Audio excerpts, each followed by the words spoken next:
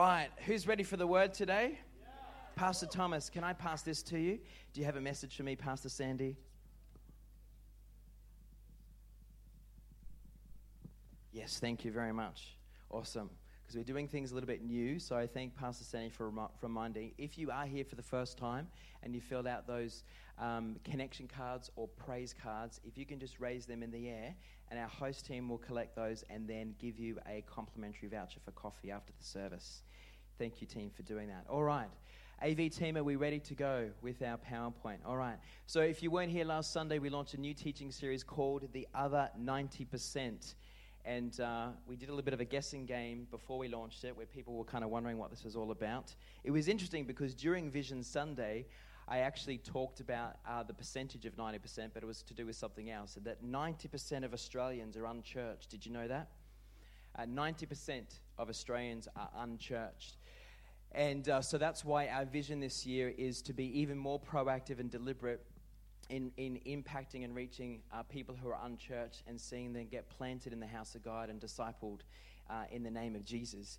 And so that's an exciting vision. But we had a guessing game because you might have thought, well, this is what the teaching series is about. It's about the other 90%. We are going to do something on evangelism coming up later, early in this year. But this teaching series, if you weren't here last Sunday, actually, interestingly, is about money. And I talked about last Sunday that in the 8 years that we've been doing Forever House in Brisbane, I've never done a teaching series on money ever. I specifically said that because I think sometimes Christians don't like money being talked about in church. So I very clearly made it very clear, particularly for people who are here for the first time, because they might think, does this guy talk about money all the time? I've never done a teaching series on money or finances ever, and we're a big fan of having short tithe messages as well. Who likes short tithe messages? Oh, you're all silent. Who likes short tithe messages? Don't lie. Come on. So what we're saying here is that I'm doing this teaching series. This is part 2. Because I feel a strong prompting that it's important, because probably 80 to 85, close to 90% of the mentoring that I do, when people come to me and they've been a Christian for a while and they've developed the basics of their Christianity, but when they come to me with real honest struggles, majority of the time has something to do with what's going on in their financial world and where they just feel stuck or they feel like they're just out of control with their finances. And so I've spent a lot of time one-on-one with people trying to help them, looking at certain principles. And really, everything I'm talking to you about today is nothing I've made up. It's actually what I got mentored on, and it's worked for me. I gave testimony last Sunday when I first came to Christ almost 20 years ago. I turned 40 in June. Hallelujah for that. But when I first came to Christ, I was 20, and my finances were absolutely one of the biggest messy zones of my life. Obviously, I had drug addictions. I had addictions to alcohol. I was smoking almost a pack a day. I had addictions to, sexual lust, all these types of battles that was going on in my life before Christ. And then the first 6 to 8 months of knowing Jesus, a significant shift and transformation took place where a majority of all of that fell away through the power of God and also through me engaging with the Word of God and getting good mentoring. So I had a massive Saul being knocked off the donkey moment. The one thing, though, that was still troubling and lingered for quite a couple more seasons was my finances. And I got to a point where it was great to go to conferences. It was great to praise Jesus. It was great to get on fire for Jesus. It was great to pray for people. It was great to evangelize. It was great to bring people in the house of God. It was great to see people being healed. It was great to prophesy. It was great to activate all these other promises of God. And yet privately I was in shame because I'd go home and my finances were absolutely out of control. I had a whole filing cabinet of bills. I had personal loans. I had credit card debt. I had a loan on a car that no longer was even working. Has anyone experienced that before? That really sucks. And so the key for me was I cried out to God and said, God, I really need you to come and touch every area of my life because I feel that I need to break through in this area. And this is where God talked to me strongly about these different areas. And so let's review what we covered last Sunday. And so I'm going to ask you to click to the next slide for me, Sam, if we can move there. What do you mean?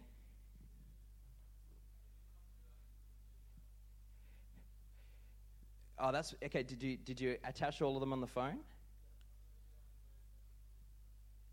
There should be like 15 slides there. Yeah, on the phone, on that email. Have we got that there? Just hang on, team. I might get someone just to run the phone to me, because if we can't, then at least I can look at the slides on my phone. Can we get that running here just so we can have nice and quick? Thanks, guys. Awesome. Can I get someone just to go back and see that Gmail account, Sam? You know that email that I pointed to? If you open up that email, there should be 15 slides attached. 15 images. Is it there? Did you close down that email? Maybe you're looking at the wrong one. Okay, all right. So if I have a look here. Dun, dun, dun, dun. Where is it? Blah, blah, blah, blah. Dun, dun, dun, dun. Okay. What we're going to do is this. We're going to email this out. We're going to post this on we're going to post the slides. For some reason, technically, they haven't come through for some reason. We're going to post this on the Facebook page. But can I ask the AV team specifically, can you guys work hard to see if we can find it? Have you still got my Bradford email open? Okay. It should be the one sent at 9 o'clock or whatever it was. Can you see that, Dan? If you open that up, how many attachments are there? You'll sort it out. Okay, cool. All right. So we'll get that. If we haven't got it there, we'll get it attached to the Forever House page, and you guys can access it. So I'll just preach from here. We're wanting to create visual things because we're getting feedback that it really helps people to engage with the Word. Who enjoyed the slides last Sunday? Great. And what people are doing is they're taking photos of the slides, which helps them not to have to write down all the notes. So let's help here. Can I ask the AV team? I think the key is that, Sam, what's happened is you've maybe hit send and the whole email hasn't gone through. So if we can quickly run that back to them, because I think we might need to resend it to you, Sam, and that's how we'll get it. Okay, all good. Who's ready? All right, a little bit of a technical issue there, but that's all good. I'm sure the power of God can overcome that. Amen. All right, so let's be really attentive because I want to review last week. So last week, we quickly talked about 4 principles to set the scene. We said the first point is that one of the problems is we believe lies. Everyone say lies. We believe lies about money, and that's why we make bad decisions to do with money. We make decisions that don't line up with the principles of God, and because we believe lies about money. And so one of the lies that we talked about is that there's a lie there through advertising in the commercial world that tries to teach you that you have to have it now. Okay? The plasma screen TV, I have to have it now. And then another lie that we believe is that I have to buy everything on credit because I have to have everything now, but I don't have my own money for it. So I justify why I put a plasma screen TV on credit card that's being charged at 17% interest rate. Right? So these are some of the things that when we have the wrong mindset around purchasing things and thinking that we actually need something when actually we don't need it, we just want it, but we justify ourselves that we need it. And so we talked about the principle around that the Bible says that we become slave to using too much debt and using too much borrowed money to lavish our lifestyle with things that we convince ourselves that we need, but actually we just want them and we lack the discipline. And it comes from just not believing right about money. The second principle is how many of, we ask the question, are you aware that God has actually given you your own business? And when we say your own business, we don't mean an actual business, and there are some people here who do have their actual business, but we talked about that when you think about what God's given you, whatever level of provision He's given you, it's actually His first. Who here knows that? Everything that you have and everything that you've been given is actually God's, and you're a steward of the thing that God has given you to steward. And so what you have actually isn't yours. You don't own it. It's actually God who owns it. And if we're biblically aligned, that we know that we're stewards of everything that's God's given us. So there is an interest in God to see how well do you steward what He's given you. And we know biblically it talks about being faithful with the little that God has given you leads to him giving you more.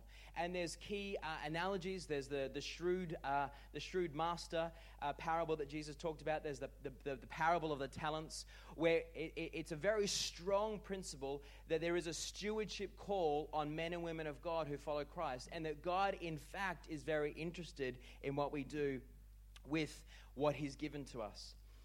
We talked about that if a lot of the times our battles with managing money starts with the wrong mindset. If you see yourself as the owner of everything that you have, rather than seeing yourself as the steward, if you don't successfully develop the stewardship mentality, it will always impact on your choices and your habits around how you handle your money. And so we talked about that. The third thing that we talked about was, remember the parables of the talents of the shrewd manager, and we talked again about the fact that we have to put some trust into God rather than trusting ourselves and what we produce, putting our trust into God when we manage our money. And the fourth thing that we talked about is you should have a business plan, as in not a business plan, but a plan around how do you actually successfully manage your finances. And we looked at Proverbs that if you don't have a plan, then actually that's not going to lead to a good result. And we talked about that it's important to we said be smart with your money, but we actually said be weird with your money. And what we meant by being weird with your money is it's so normal, weird versus normal, it's so normal to kind of be living off your credit card. It's so normal, we gave a statistic, that most Australians actually spend 120% of what they earn. And so they're always indebted. Does that make sense? Does that make sense? Good, all right. And so we talked about some keys to warm us up. So AV team, no luck? No luck? Thumbs up, thumbs down? We're all good. Oh, great. Okay, can we look at the next slide then?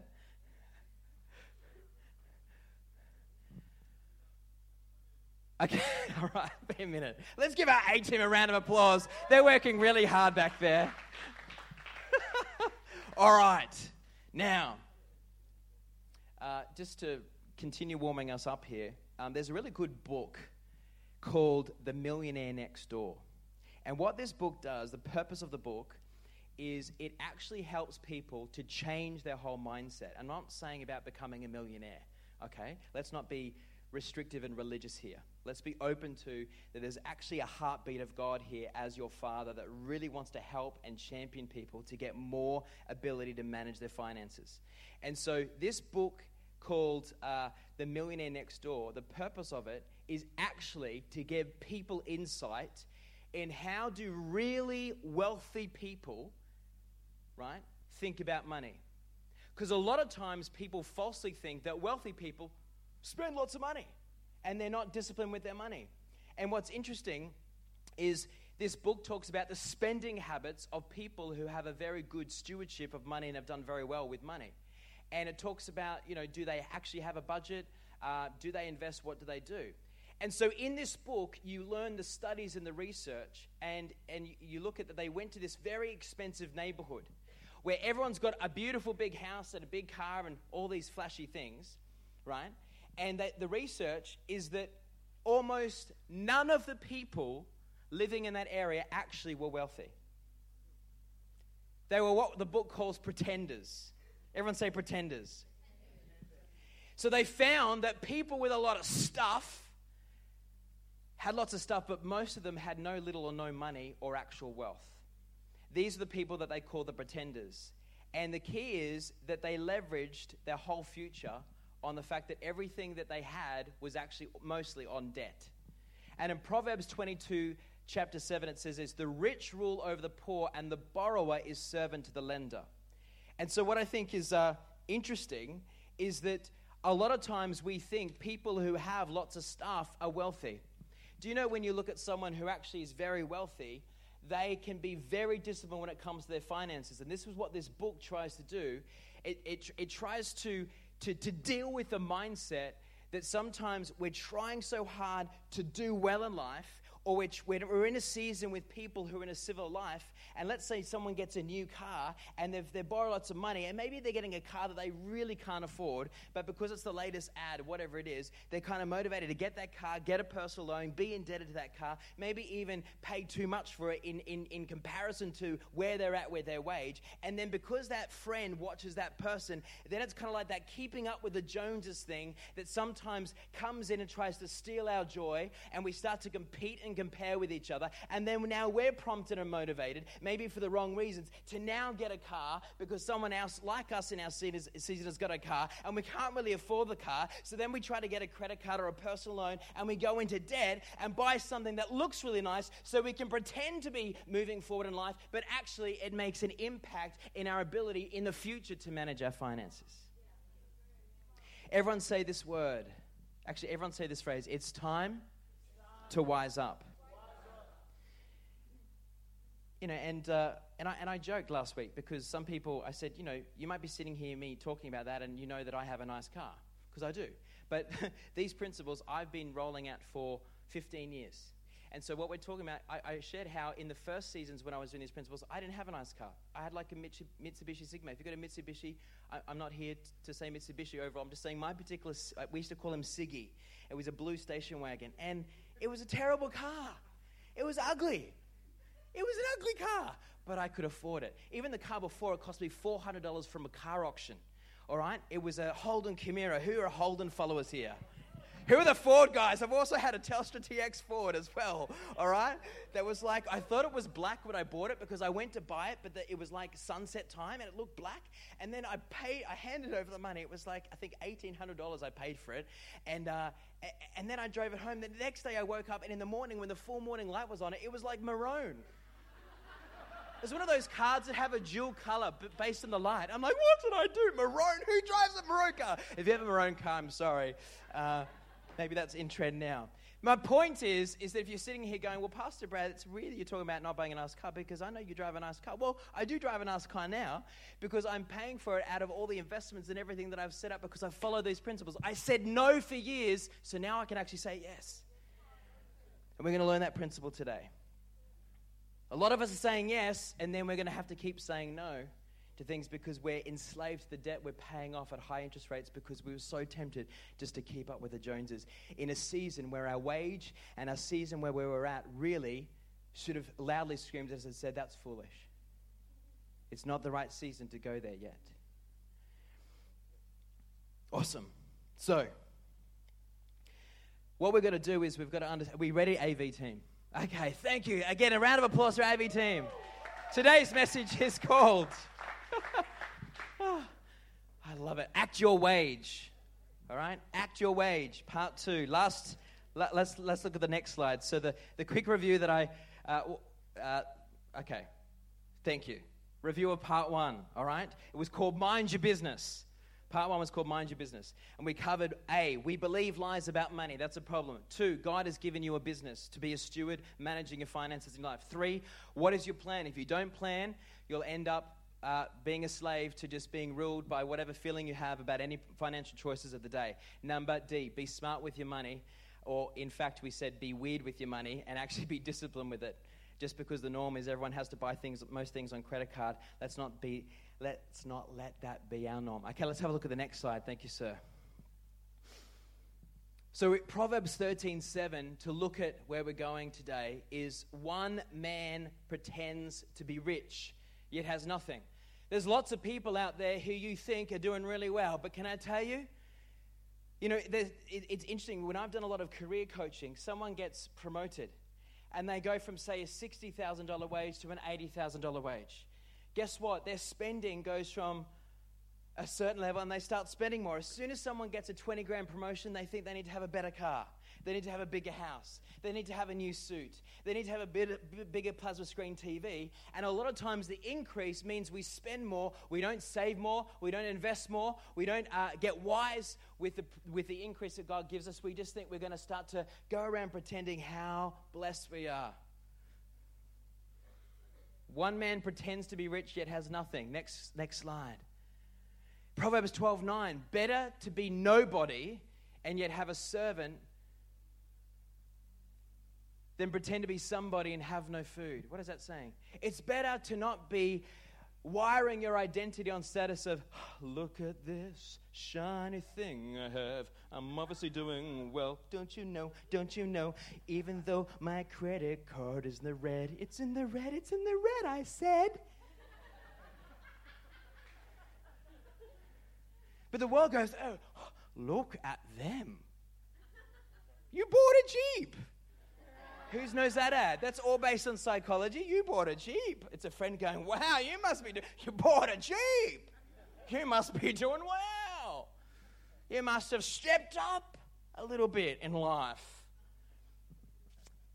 Better be nobody and yet have a servant, meaning that money serves you. It's not your master and your slave to it. That you have discipline, dominion over it. You're telling it where to go. It's not sucking your wages out because you're making choices to buy things, to impress people. And you're being indebted and enslaved to high interest rates and to the bank just to keep that facade up that, hey, I'm doing well. Next slide. Proverbs 22:7, the rich rule over the poor and the borrower is servant to the lender. We looked at that last week and I wanted to reiterate that was a big theme. Okay, let's move on to the next slide. Thank you. So today, when we talk about act your wage, which I think is a great theme, act your wage, I want to look at this first key point. There's 3 points here we want to cover today. Point number 1 is there is a problem. And the problem is that Australians, we don't ask the right questions. In fact, we ask the wrong questions about money. And what we're talking about here is the 2 points you want to drill in here. And if you want to take photos of these to help you with your notes so you can go over it, please feel free. A little bit later in the message today, there is a very specific couple of slides with a whole breakdown of a strategy of how to really master your debt. I highly encourage you to take a photo of that slide in a moment. But the problem is that we ask the wrong questions. Sometimes we ask questions like, how much money can I borrow to get this? Or what's the smallest deposit I can put in to get this? How much is it going to cost a month? Again, it's kind of being very much about being debt-minded, that I have to borrow. And we need to actually start asking another question. We need to ask, what will the real cost be to this decision? What will the real cost be to this decision? Rather than thinking, what's the most I can get for the least down payment? What's the most that I can borrow for the least deposit? What's the biggest plasma screen TV I can get for that type of credit package? That's not the questions we should be asking ourselves. We should be asking ourselves, what really is going to be the real cost? And have we forgotten what the real cost is? Because again, we're talking about biblical wisdom here. It's not just the financial cost. It's not just paying a lot of the interest. But also, we lose the opportunity sometimes to bless others because we're so indebted to managing our credit and our debt. We lose opportunity to also remove stress from our marriages because we're making choices where we're saying we need things when really we just want them, and then we put them on credit, and then we have to keep working hard to get that money in just to pay off this debt that's at a high interest rate, and we're feeling like we're a slave, and then that creates arguments, it creates stress, it creates worry, it creates confusion. We're feeling like we're building an atmosphere sometimes of that slave mentality to our finances, that we never feel like we're quite getting on top of it. We always feel like we're treading water. In fact, sometimes we feel like we're drowning. And again, research shows that one of the most fundamental reasons why marriages break down is because of the arguments and the stress and the confusion and just the angst of having to battle day to day, week to week, worried about getting enough finances in to survive. Again, this message is not positioned on, I don't think everyone's called to be a millionaire. I don't think everyone's called to be wealthy in terms of what the world describes as wealthy. But what we are all called to do is to steward our finances well. We're all called to be faithful with a little. We're all called to put strategies in place where we're not just got our head above water or drowning, but we actually are taking dominion. And a big part of that is having the mentality to discipline our choices so that we're not becoming slaves to debt. We talked last week that there is good debt. There's not great debt. No debt is great. But there is good debt in that you can borrow money to buy an asset that will increase in value, or you can borrow money to invest in things that will increase, so that long term you can use debt and leverage off that in a strategic way to build wealth or to build finances. So it is important to understand there is bad debt when you pay for things on credit that are just going to be, things that just get old and they don't actually increase in value. Plasma screen TV is an obvious one. We also talked last week about, did you know that where Harvey Normans mainly position themselves is not in the wealthy areas of Australia, but they mainly position their stores in the lower socio-economic areas of Australia. And there's a very fundamental strategic reason why they do that. Because people who tend to come from lower socio-economic areas sometimes fall into the temptation of thinking they're never going to be wealthy, they're never going to make it at that level of finances. So to feel good about themselves, to feel like they've at least got some level of lifestyle, they want to go out and buy things that make them feel like they've got a decent lifestyle. They'll buy the thing that they feel that they can afford on credit. They'll buy the plasma screen TV. They'll buy the nicer car. They'll go on the P&O cruise or whatever it is, all right? And they'll put it on credit, cha-ching, credit, cha-ching, credit, cha-ching, and go, wow, look what I'm doing. But it's interesting that all of those 0% over months, do you know that most of those 0% interest over 24 months loans, do you know that majority of people still end up paying interest? Chris is shaking his head out of disbelief. Did you know that? Did you know that most people still end up paying interest because they mismanage their finances and they get to their end period and they still haven't paid the whole thing? Or any of it. That's right. Turn to the person next to you and say, none of this relates to me.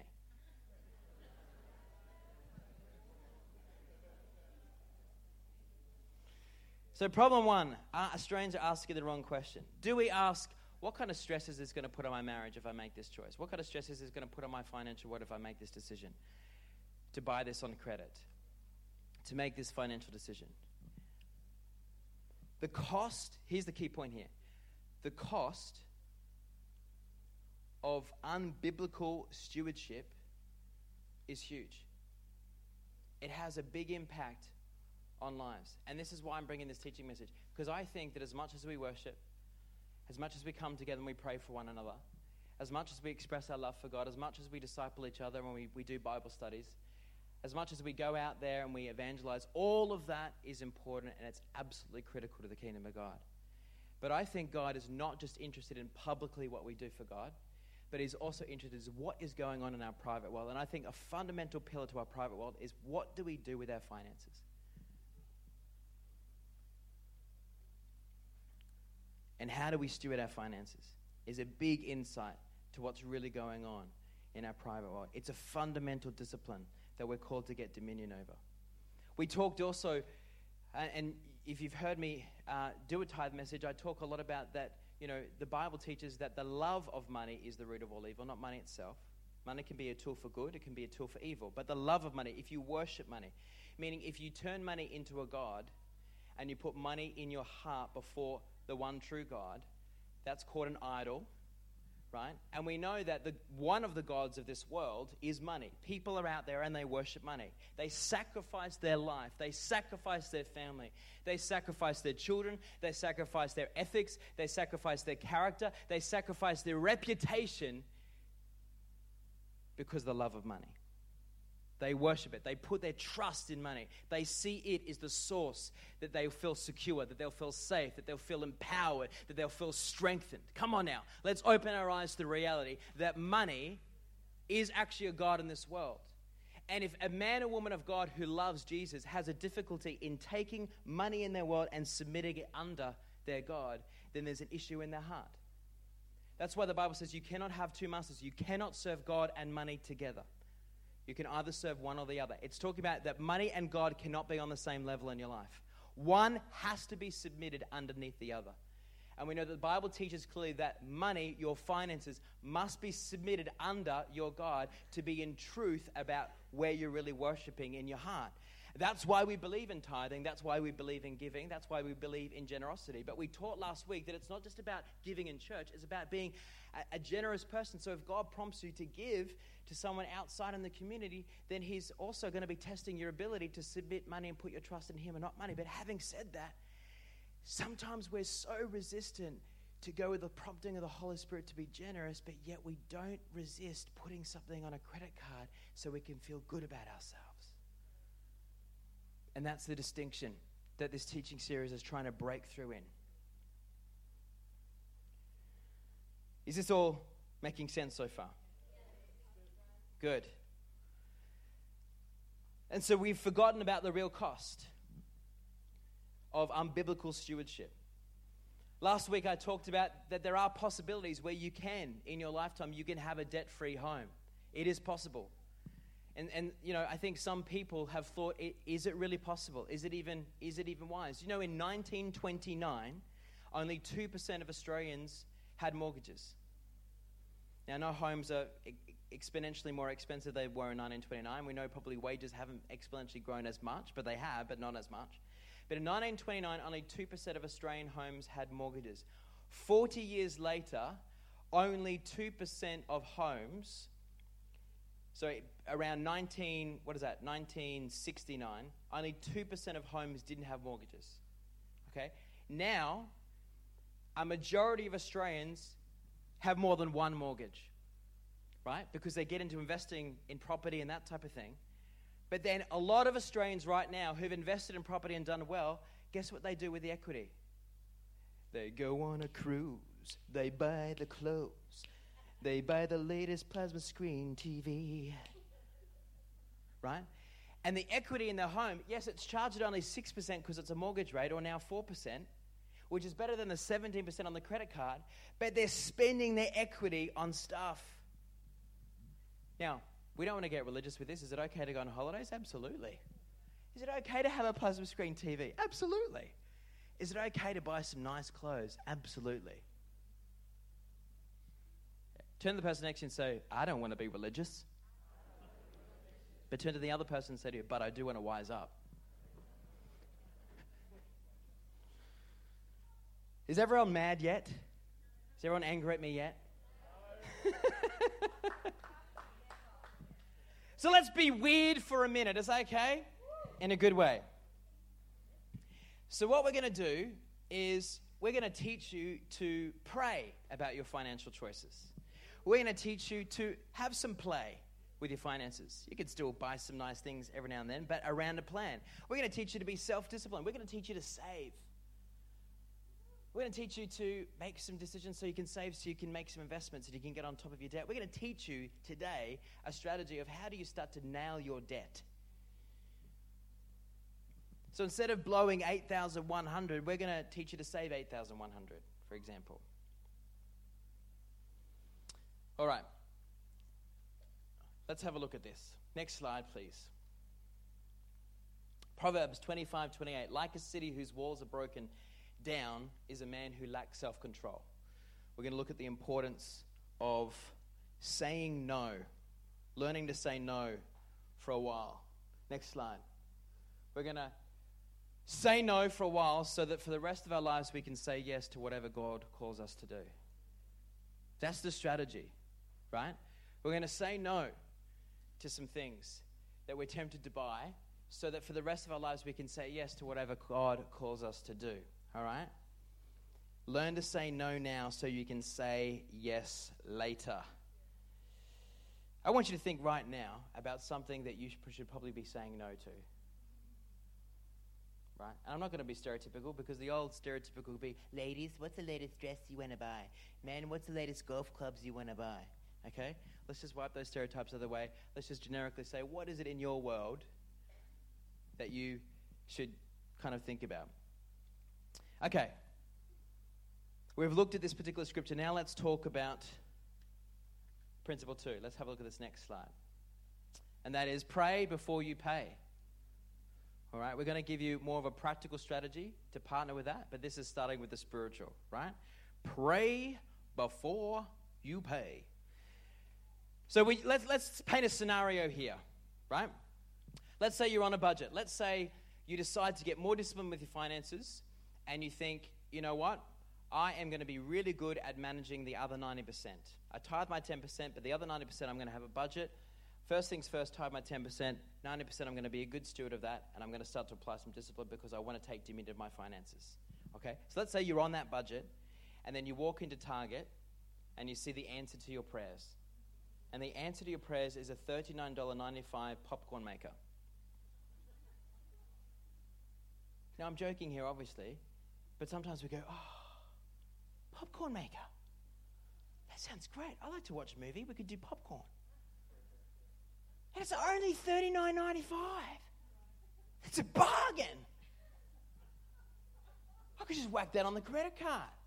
How cool would that be to make popcorn every week on a Friday night? We watch a movie with the kids. Who knows that you can buy packets of pre-pet popcorn, whack them in the microwave and have the same effect, right? But just, it's only $39.95 and it's a popcorn maker. And it's yellow with metal bits that shine at me. Just think of the reaction of the kids when we take it home and go, kids, we've made it in life. We've got a popcorn maker. Just see the little look on their faces, how excited we'll be. And who knows that Friday night you get the popcorn maker out and you make popcorn. And you watch whatever movie it is and everything's great. You wake up Saturday morning, wasn't that awesome? We had popcorn maker. We're really moving up in life. And then the next Friday, you get out again. And the next Friday, you don't. And the next Friday, you don't. And the next Friday, you don't. And the next Friday, you don't. And the next Friday, you don't.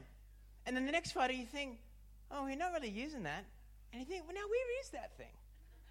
And you open your cupboard, and you go, oh, there it is, next to the juicer that I bought 6 months ago that I don't use because I thought I'd make some juices to get fit. And there it's next to the blender that I don't use because I actually buy Indian and Thai most nights, so I don't actually cook. And that cost me $39.95, that cost me $49.95, and that cost me $59.95. And I put it all on credit that I'm still paying off. But I don't use them because I thought I needed them, but I didn't. I just wanted them. Everyone say reality check. Pray before you pay. If you may, on that day that you're tempted to say. Does anyone watch, what's that golf movie? Did anyone get that? Happy Gilmore. If you haven't watched Happy Gilmore, which I've watched 12 times, I love it. It's an Adam Sandler movie. Anyway, we'll get back onto serious things. Everyone say, get back on track, Pastor Brad. Thank you. Oh, that was very serious. Let's have a look at the next slide. Proverbs 25:28. Like a city whose walls are broken down is a man who lacks self-control. I wanted to reiterate that. Next slide. So pray before you pay. Pray before you pay. Okay? Do we have a slide there that we've skipped that talks about, under number 2, about items under $100, wait for 3 days? Can we just check that? Can we go back? Oh, there it is? No? There it is. Cool. So what we're saying here, to give you some specifics around pray before you pay, because what we don't want is super spirituality. Does anyone know, when people go into car parks?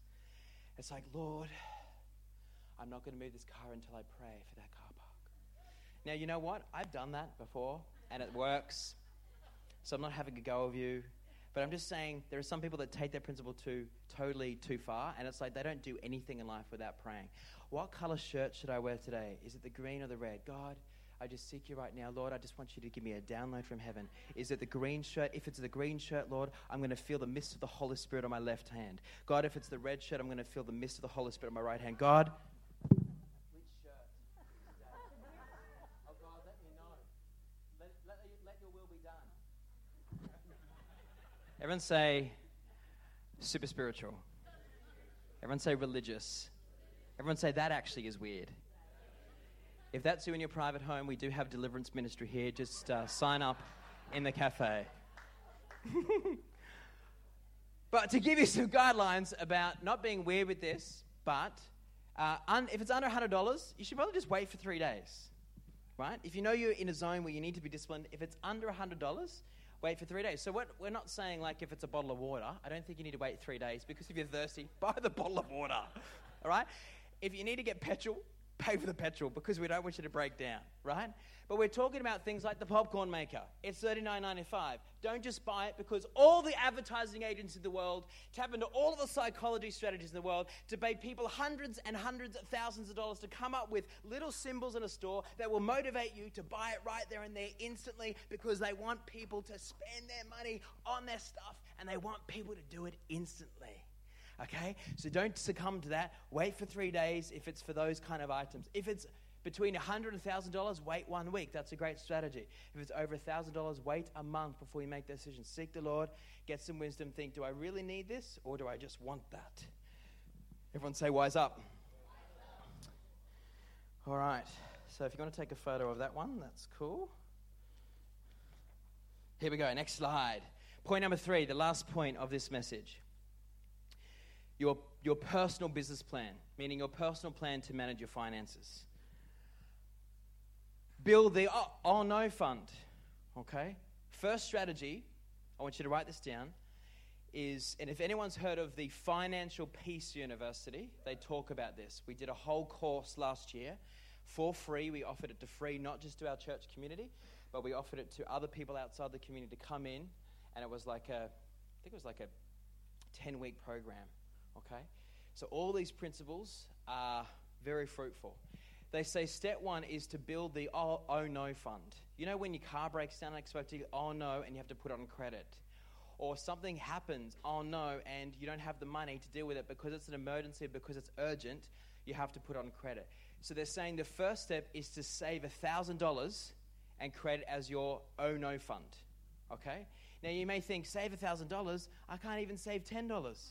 Well, that's okay. Save $10 and do that 100 times. Okay, and you'll get there. All right? The old saying, it may not happen overnight, but it will happen. Amen. All right?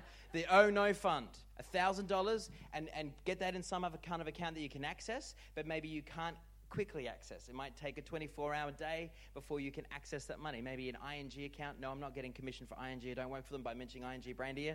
All right? It's just something that I've used before. So an ING account that gives you a 6% interest rate for having money stored, and that $1,000 at interest, great, so you can tap into it when it's an emergency. The second step, they say, is start to eliminate your overhead. What do we mean by overhead? Start to really attack and start eliminating the bad debt.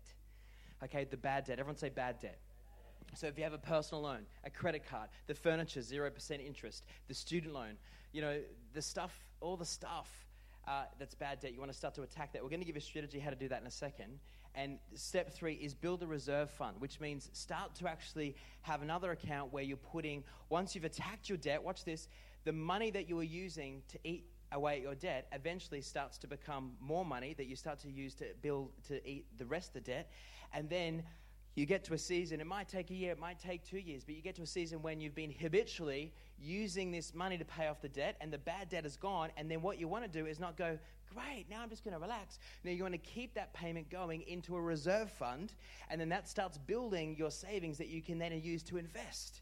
You can invest in, put some in super, put some in shares, you know, buy assets that start to increase in wealth. You might use it to then pay off your mortgage if you have a mortgage, or you might use it to buy a property, for example, okay?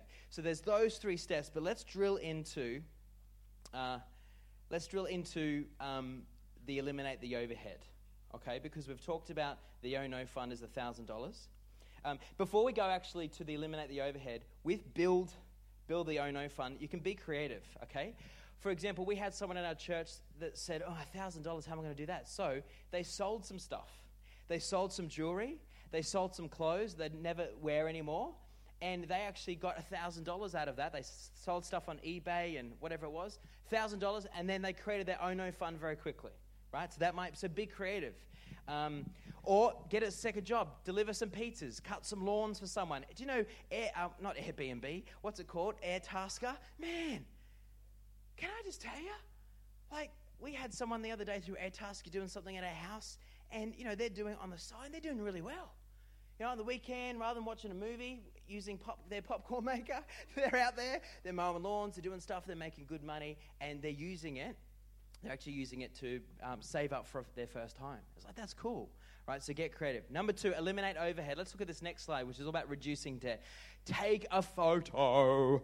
take a photo of this slide, please. Okay, we're giving you a very specific example of a strategy here. What this is doing is on the column, okay, in debt, it's giving an example of, say, an individual's bad debt. So Sears is like a US department store. They've got a total that they owe to Sears at 18% interest is $450. Okay, so just look at the first two columns. Dillard's, they owe $650 at 18%. Their parents, they owe $1,600, and luckily their parents aren't charging them interest. Amen. Their Visa card, they have $18 in debt of that. It's being charged at 18%. Their car is a $7,000 loan being charged at 10%, and their school fees there, you know, it's obviously someone that's paying for schooling. I think it could be like a student loan or HECS debt, $9,000 at a 6% interest, okay? So the total owed is all of their debt, and you can see the different interests there, okay? Their current minimum payments on all those payments goes from 50, 30, 200, 30, 400, 200. So the minimum payment towards all of those individual debts is that amount, okay? Per month, okay? What the strategy here is, okay, is currently, if we have a look over here, this is what they're currently doing. To pay off their debt and paying it just with minimum payments, so if they just kept doing this and just doing the minimum payments of everything, it's going to take them 120 months. There's 12 months in a year, so work out how long that's going to take them. 10 years to pay off this debt. Everyone say, ouch. Okay? Who knows that we're attracted to minimum payments? Because then we're extracting the least amount out of our income, and then we can spend it more on buying popcorn makers. Right?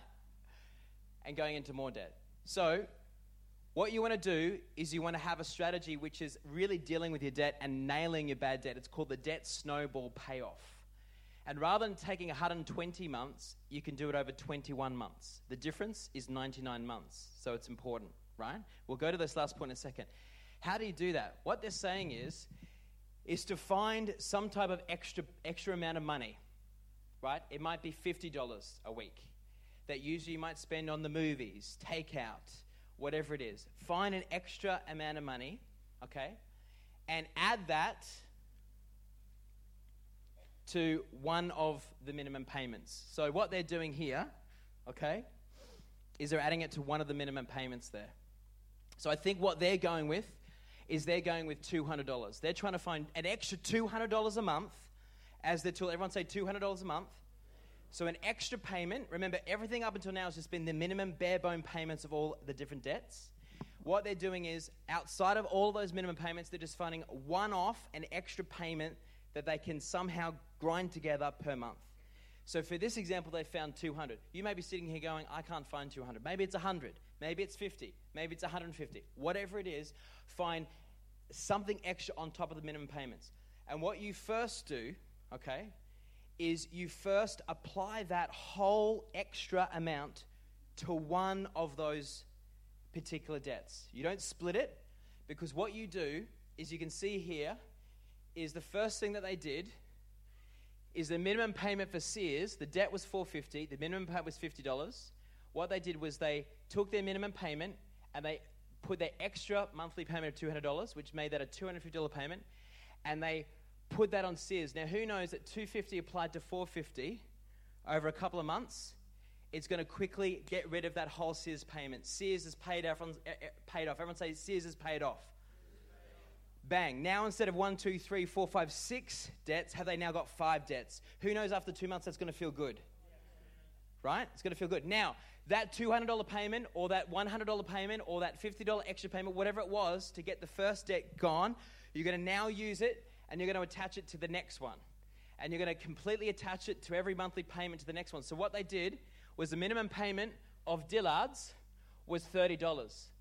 They took this extra payment of $200, but they also took the original payment that they were used to paying Sears, $50, which was $250. They then started paying that $250 that they were paying over 2 months now to this debt, and adding it to the minimum payment. So they now started paying $280. So this one's gone. They now started paying $280 against this. Who knows that with $650 debt and $280, it's going to take a couple of months, right? And then they get rid of that debt. High five, Chris.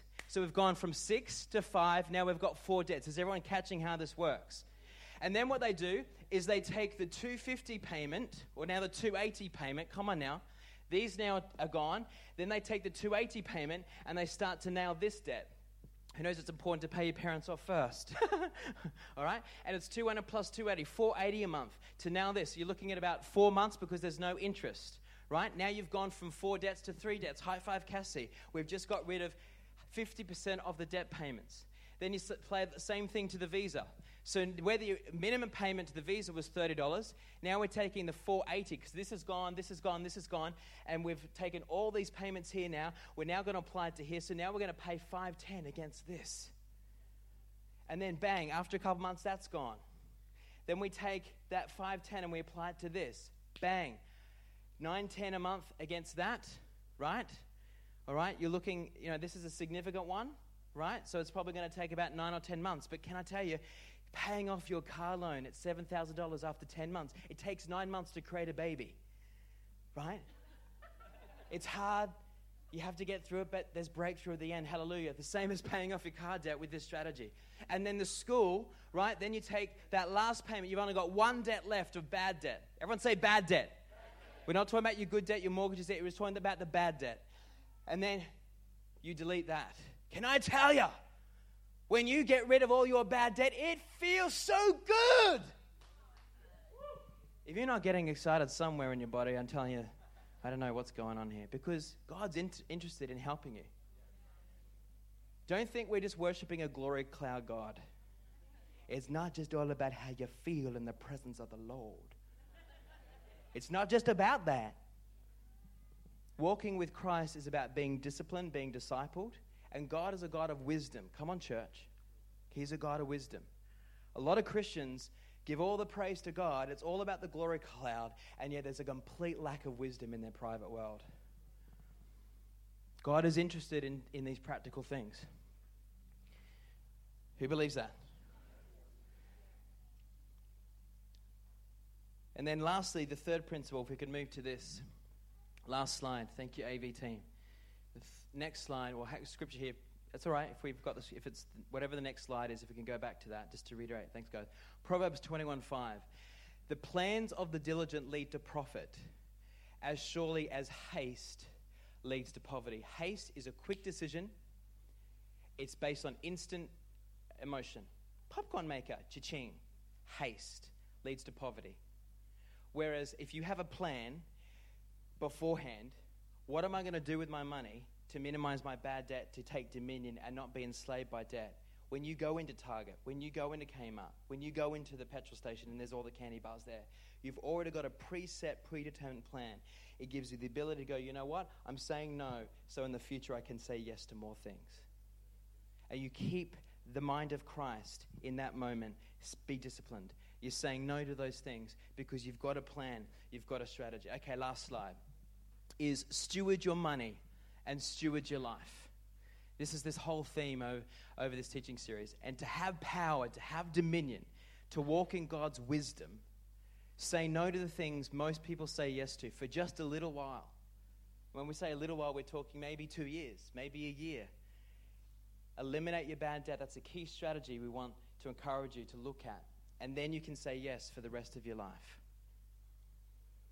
Then you can say yes for the rest of your life. I shared last week, Sarah and I don't have credit cards. We don't have personal loans.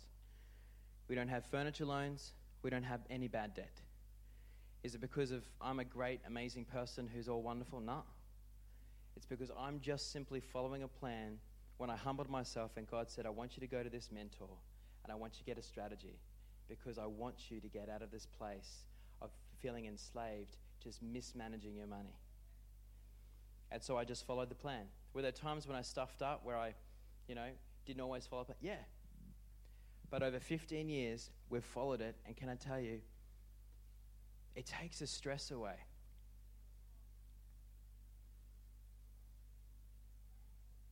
And I think sometimes we look at God as our fixer.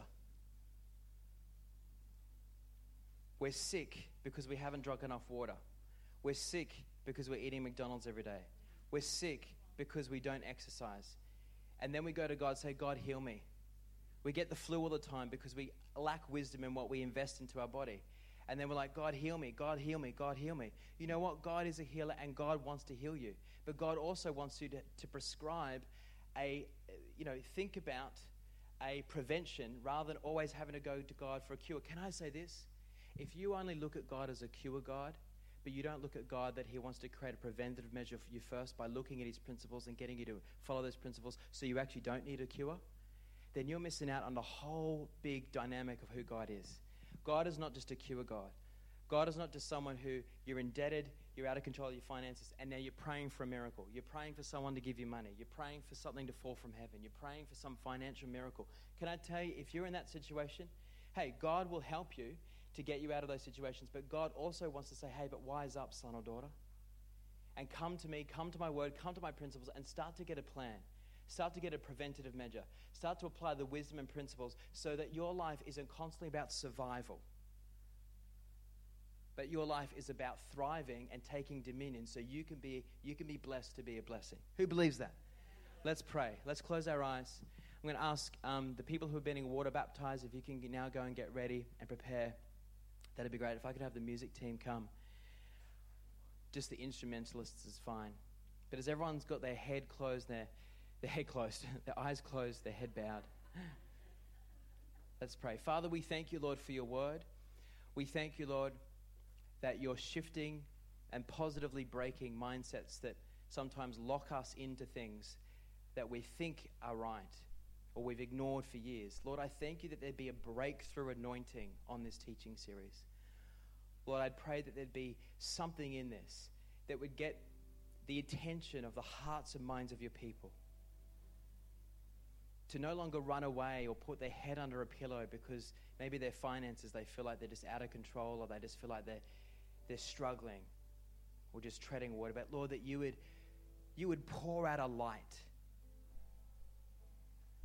and you would shine on the truth in your word. That, Lord, you've called us to be stewards. And you've called us to be brave and to be bold and to open our hearts and our lives to truth and to wisdom. Lord, wisdom is sometimes uncomfortable to swallow. But Lord, it's good for us. Like broccoli or Brussels sprouts for a little kid. It's sometimes not appealing to swallow or to taste. But man, if we take it in, it can bring health. It can bring strength. It can bring energy. Lord, I pray for hope. I pray for a spirit of hope to ignite in hearts of people.